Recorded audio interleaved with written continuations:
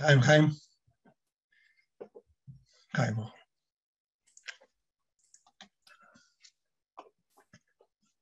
צריכים לפתוח במשהו מעודד, אחרי שכולם פה מודאגים בזה שמשיח, שניסן נגמר, ועדיין ליבו. שמעתי, לפני הדבר המעודד, שמעתי אתמול, מרב של אלפרוביץ', המשפיע הזה פה, שאמר שבתוף שחופרס הרבי התבטא, באותה קביעות, באותה שבת, הרבי התבטא, סיסגבלים וניגר, אך נפרץ שור, צו ניסן, שישארו עוד פחות מ-48 שעות לניסן, שיכול עדיין להתקיים, וניסן ניגלו. לכאורה, ניסן עכשיו נגמר, וזה בהחלט מדאיג, אבל יודעים שאחר כך בכל שיופי, וגם יודעים שהרבי רוצה שניסן זה ניסן. אז אני רק רוצה להגיד שבפרבנגה של שבת שמיני, בנ"א, שבת הראשונה שהייתה אחרי חופרס ניסן, אז היה חופטס או למד, החופטס כנראה, בחודש. אז הרב אמר, שיבוא משיח באיזה איפן שיהיה, כאשר בחסד וברחמים, יותר והנראה והנגלה. זאת אומרת, אחרי כל הדברים, באמצע הפרבנגן הוא היה בכלל פרבנגן מוזר מאוד, אנשים קמו, צעקו, בחו, מי שהיה שם, יודע מה היה שם, בלגן גדול, ובאיזשהו מקום, כאילו הרב דיבר ברחמנות כזאת, הוא אמר, משיח זה שגומן, באיזה איפן שיהיה, העיקר שיותר והנראה והנגלה בחסד וברחמים. אז צריכים לדעת שיש גם אופציות כאלו, שגם אם אנחנו לא נצליח לסדר את הנושא באמת באופן המושלם, אז דואגים לעניין, עדיין. כמובן. וכמובן גם פשוט. טוב, נזכר בקשר למשיח, דבר ראשון כשאמרו על הפרבנגן, נזכרתי על יהודי אחד חמוד מאוד, שהיה אצלי ברוסטוב. קראו לו רב זימל. רב זימל ברב זימל. כי הוא נולד אחרי פטירת אביו לעלינו. אז אני זוכר שפעם אחת דיברתי ככה בהתלהבות, משיח וכל זה, אז הוא היה דובר יידיש נפלא, הוא היה יליד העיירה סלונים. הוא זוכר את הלוואי שהסלונים מרד בתופש ע"ד, הוא זכר שם, הוא שהיה אז. אז הוא אומר לי באמצע, הוא גם מדבר בשפה ברורה מאוד וביידיש נפלאה של אף אחד לא היה שם. הוא פתח ברוסית, והבשה, הוא אומר בכלל, באונז שמשיח שיין דו, ככה הוא הכריז. אחרי שהיה כל הזמנים של סטלין, שהזמנים כאלו קשים, ועכשיו אפשר, מישהו רוצה, יכול לנסוע לארץ, אפשר לנסוע לאמריקה, כל אחד יכול לנסוע איפה שהוא רוצה, באונז משיח שיין דו. בסדר? צריכים גם לדעת את הדבר הזה, כי הרב דיבר על זה בשיחה של בשבט שמה, שציטטו אותה בתחילת המלחמה, שכבר עכשיו זה שתחילת קיבוץ גוליס, דברים כאלו, צריכים לזכור חזק את הדברים האלו, ולהבין שהם נמצאים בתקופה כזאת לא רגילה לגמרי, השם עזור שהדברים יתקיימו כפשוטם בכל ממש. יש בהקדמה של האמירים, חזרה לשבת שמיני, אז היה באותו פרבנגן, שקדם לפרבנגן שהרבי דיבר על זה שצריכים לדבר על, שצריכים ללמוד עניין משיח הגאולה, שזה היה כבר התוויית עניין חדש, אבל זה הגיע לכאורה באיחור, זה הגיע בבוא עיר, מאוחר יותר, אחרי שכאילו לחצו שרוצים משהו ברור יותר, חידוש. אבל בשעה בשמיני, הרי לא היה איזשהו מבצע משיח חדש, ללמוד משיח הגאולה. עכשיו בשמיני הרב אמר, והרבי גם אמר את זה גם בתור תשובה למה שקמו וצעקו שם, הרב אמר שכוונה שלי בפשטות, לקבל אחריות וללמוד לבד, שכל אחד יקבל אחריות להביא את משיח, על די מה? די לימוד ניגלה וחסידס, והידרוקים המצווס. וככה גם טוב, השכר מוגע גם כן. זה עיקר העניין. לכאורה, אז, בפרבנגן שאחרי זה, היה נראה שמה יש פה כבר, מה כבר יכול להיות? מעוד פעם, ניגל וחסידס וללמוד ולהדוב מצווס, זה סבנו את הדברים האלו במשך כל השנים. מה כבר יכול להיות משהו כזה? בשדה הכל הרעש וכל שהרבי דיבר והסטנדר הזדעזע וכולם הזדעזעו. שעוד פעם נעשה אותו דבר, הרי אנחנו יודעים, מכירים את עצמנו, הכל יהיה אותו דבר, מה יהיה פה חידוש? אז אחרי זה, שבת אחרי זה אמרו, הנה פה יש חידוש, פה הבנו את העניין. כאילו שמה שהיה קודם, זה משהו פחות. זה בהחלט לא ככה. בשבת הסמוכה, ממש אחרי השיחה, הרב אמר את עיקר העניין. פשטות. שבת אחריה, הרבה אמר המשך העניין. פרטים, כאילו. אבל עיקר העניין נשאר הדבר הראשון, שנשמע לכאורה, במרכאות משעמם. לא, אין חידוש. מה הרעש הגדול? איפה המבצע פה? איפה איך באמת בכל זאת הדבר הזה חידוש גדול? לכאורה בכל זאת שמענו את זה עשרות שנים. ומה באמת התחדש? מה באמת עכשיו, מה שכל אחד ייקח אחריות ויעשה, מה הוא יעשה? יעדר בקיום המצוות, יוסיף וילמד התורה, וזה יפתור את העניין. פשטות, החידוש הוא בזמן. הזמן הולך קדימה, ואנחנו הולכים אחורה. כאילו, משיח צריך להגיע, והמצב הרבה יותר דחוף שמשיח יבוא. מצד שני, העולם יורד, לא מזדכך, ונמצא במצב נמוך יותר. כעת, לעשות את אותו דבר, מה שעשינו שנה קודם, הוא חידוש עצום. כל שכן לעשות עכשיו דבר, שהיה מקובל לעשות לפני 10 שנים, חידוש יותר גדול. לעשות דבר שהיה מקובל לפני 20 שנה, עוד יותר גדול. ושיהיו אצלנו דברים בפשיטות, כמו שעשינו בפשיטות לפני 30 שנה, זה חידוש יותר גדול, כשזה קורה כעת בתשפ"ב.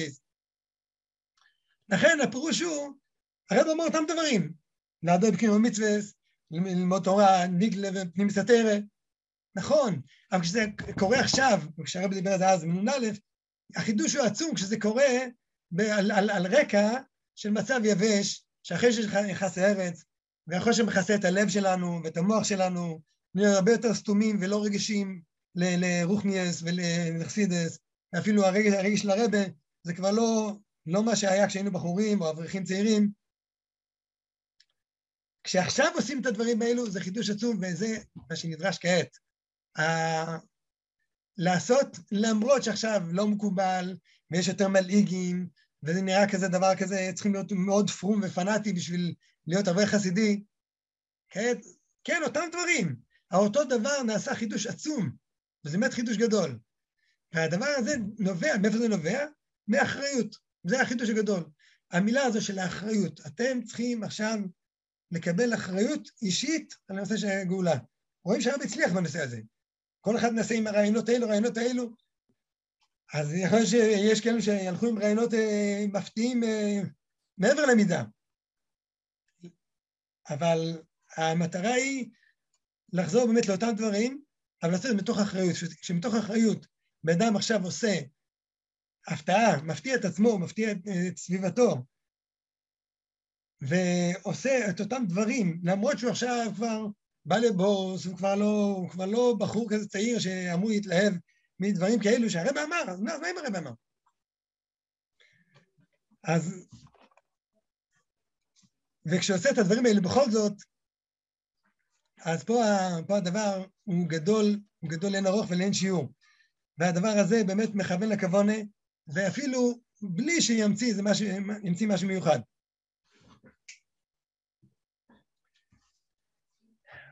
מה שיש להוסיף בנושא הזה של האחריות,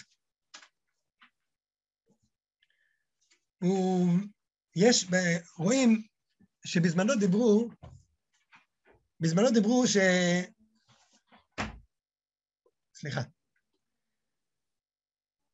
שתש"ז כבר דובר אותה נקודה, שהרב אמר שכל דבר האחריות שלנו, היינו בפורים תש"ז, והרב דיבר את אותו עניין, היה אווירה מאוד מיוחדת, פורים ההוא היה כזה פרבנגן מיוחד, והרב דיבר שם העניינים של קיצין ודברים כאלו, על הדברים מאוד מעניינים, מיוחדים.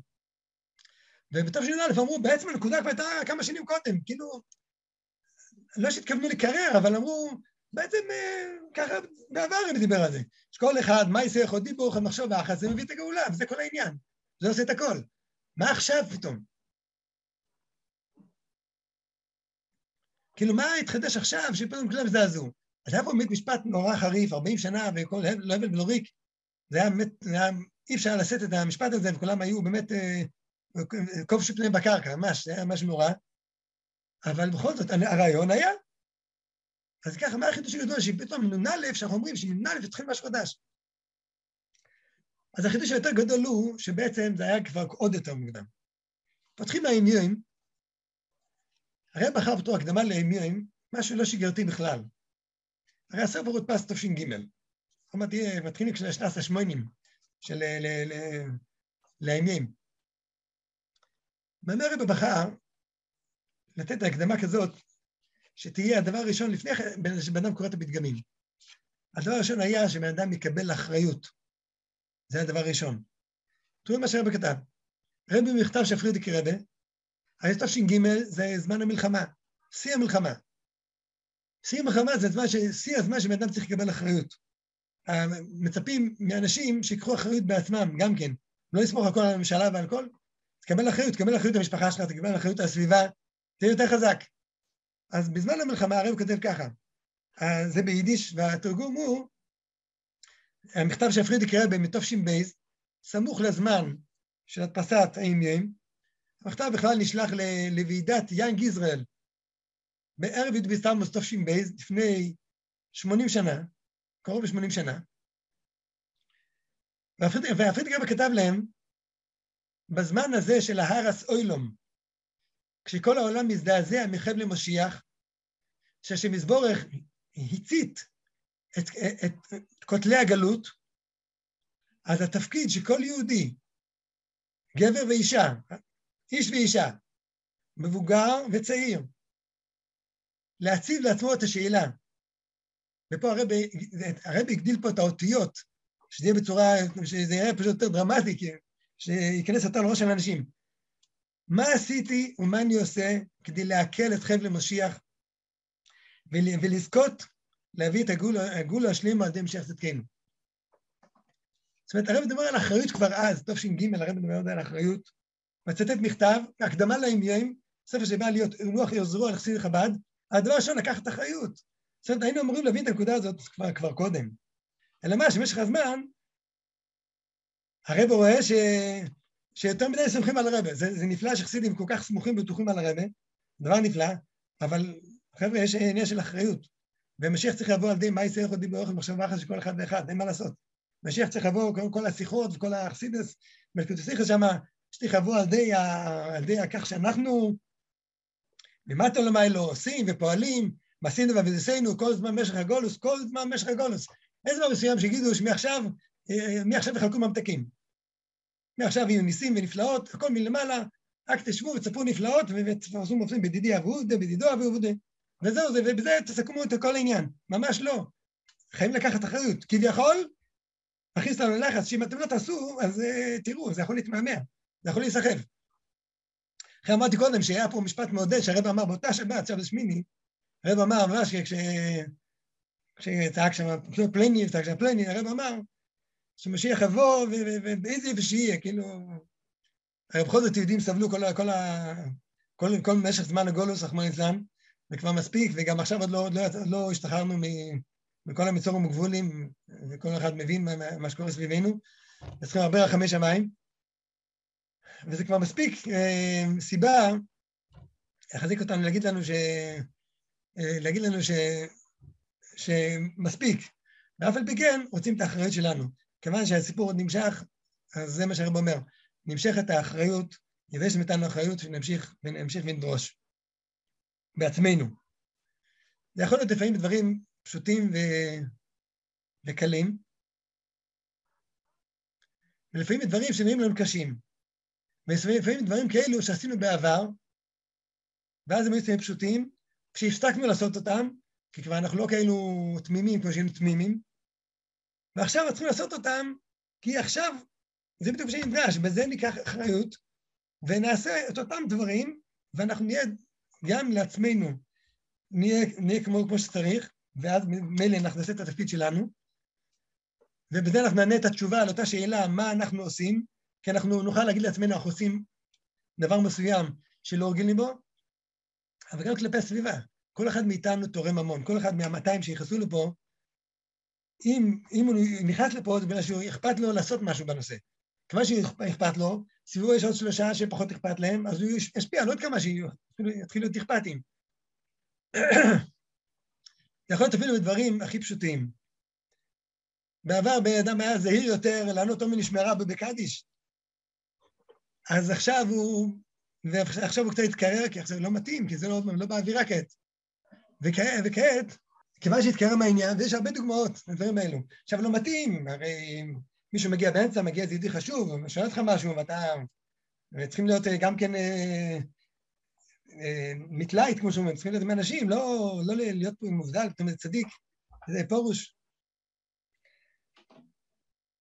אשר לכן, צריך בכל זאת להיזכר במה שאנחנו, היה בשיחה של מאיר סומשונו, שיחה מעוררת, שציטוטו, באמת הצליחו לעורר איתה הרבה באמת, שהרב אמר שלהיזכר, כל אחד יעמוד לפני עצמו ויזכר, הציעו שהרב הרש"ב, פעם הייתה העיירה, משהו מופשט מהזמן שלנו, ושככה התנהגו אז, ושנצא קצת לצאת מהחיים עכשיו בברוקלין, כמו שעכשיו. גם עכשיו צריכים באמת להבין שהזיכרונות שצריכים להיות עכשיו, הם לא רק כאלו, כדי לחשוב מה אני עכשיו עושה, איך אני מניח ידודי תפילין. נפלא. יש דברים פשוטים ובהירים וברורים, שהם כל כך פשוטים, ושמאוד פשטותם עליהם כבר לא מדברים. אחד הדברים הפשוטים הם, איך שיודעים להתנהל בבית כנסת, איך שיודעים הרי לילדים שלו איך להתפלל בבית כנסת. איך שיודעים מחכה למשיח, לא רק בתור מבצע, שצריכים לפרסם חומר הזה, חומר ההוא, מדברים על. אלא פשטות, שהוא מתפלל בתפילה, הוא מבקש, כמו שאמרנו, הם בתפילה, שמבקשים בקדוש ברוך הוא יחזיר את בית המקדוש, תוכל להקים קורבנס, כמו שאמר בסוף כל שיחה במשך מאות פעמים. אז זה נשמע תמים מדי, זה נשמע שצריכים להיות כאילו איזה אלי משריד, להתפלל לקדוש ברוך הוא כפשוטי, שיבנה את בית המקדוש. כאילו, זה בית המקדוש הכללי. אנחנו צריכים איזה משהו אישי, חבדי כזה, עם ניואנסים חבדים בולטים. סתם להתפלל כפשוטי, זה נשמע איזה משהו, זה לא מספיק. אנחנו לא מספיק בשפיץ. אבל זה לא ככה. יודעים צריך שיבון בית המקדוש, צריכים להתפלל, פשוט ופשטות, ולמד את הילדים שאפשר להתפלל כפשוטי. אברך אחד אומר לי, אני מדבר איתו על כך, כתבת על הרבי, בטח כתבתי על הרבי, כתב כל הזמן. גם קיבל גם תשובה ברורה, וגם מצוין, לבעיה אמיתית, בשם הזו, שיפתר לו כל הבעיות. אמרתי לו, מה קורה בתפילה? אתה מתפלל גם בתפילה? הוא אומר, יש לי איזה קטע קשה עם התפילה, קשה עם התפילה. אז לא אברך שזה פייפר. הפיינו הוא גמן. אבל מלחיץ אותו, 18, מלחיץ אותו. יש פה איזה בלבול בנושא הזה. כשרוצים משיח, פירושו גם כן, פשוט להתפלל על זה בתפילה, והתפילה צריכה להיות בכנות, פשוט ברוך אתה השם, והקדוש מי שאחראי להביא בסופו של דבר להביא את המשיח, האחראי האמיתי זה הקדוש ברוך הוא עצמו. בסוף השורה הכי תחתונה מאחרי כל הדברים. ולכן צריכים פשוט גם להתפלל כפשוטי גם כן, בסוף כל הדברים. אבל האחריות, פה אנחנו מדברים פה על האחריות, בינתיים כרגע, כיוון שהטיעו לנו את האחריות, אנחנו לא פטורים מהתפקיד הזה, ואחראים לעשות את התפקיד הזה, ובהחלט להמשיך עד כמה שאנחנו יכולים לעשות את הדברים.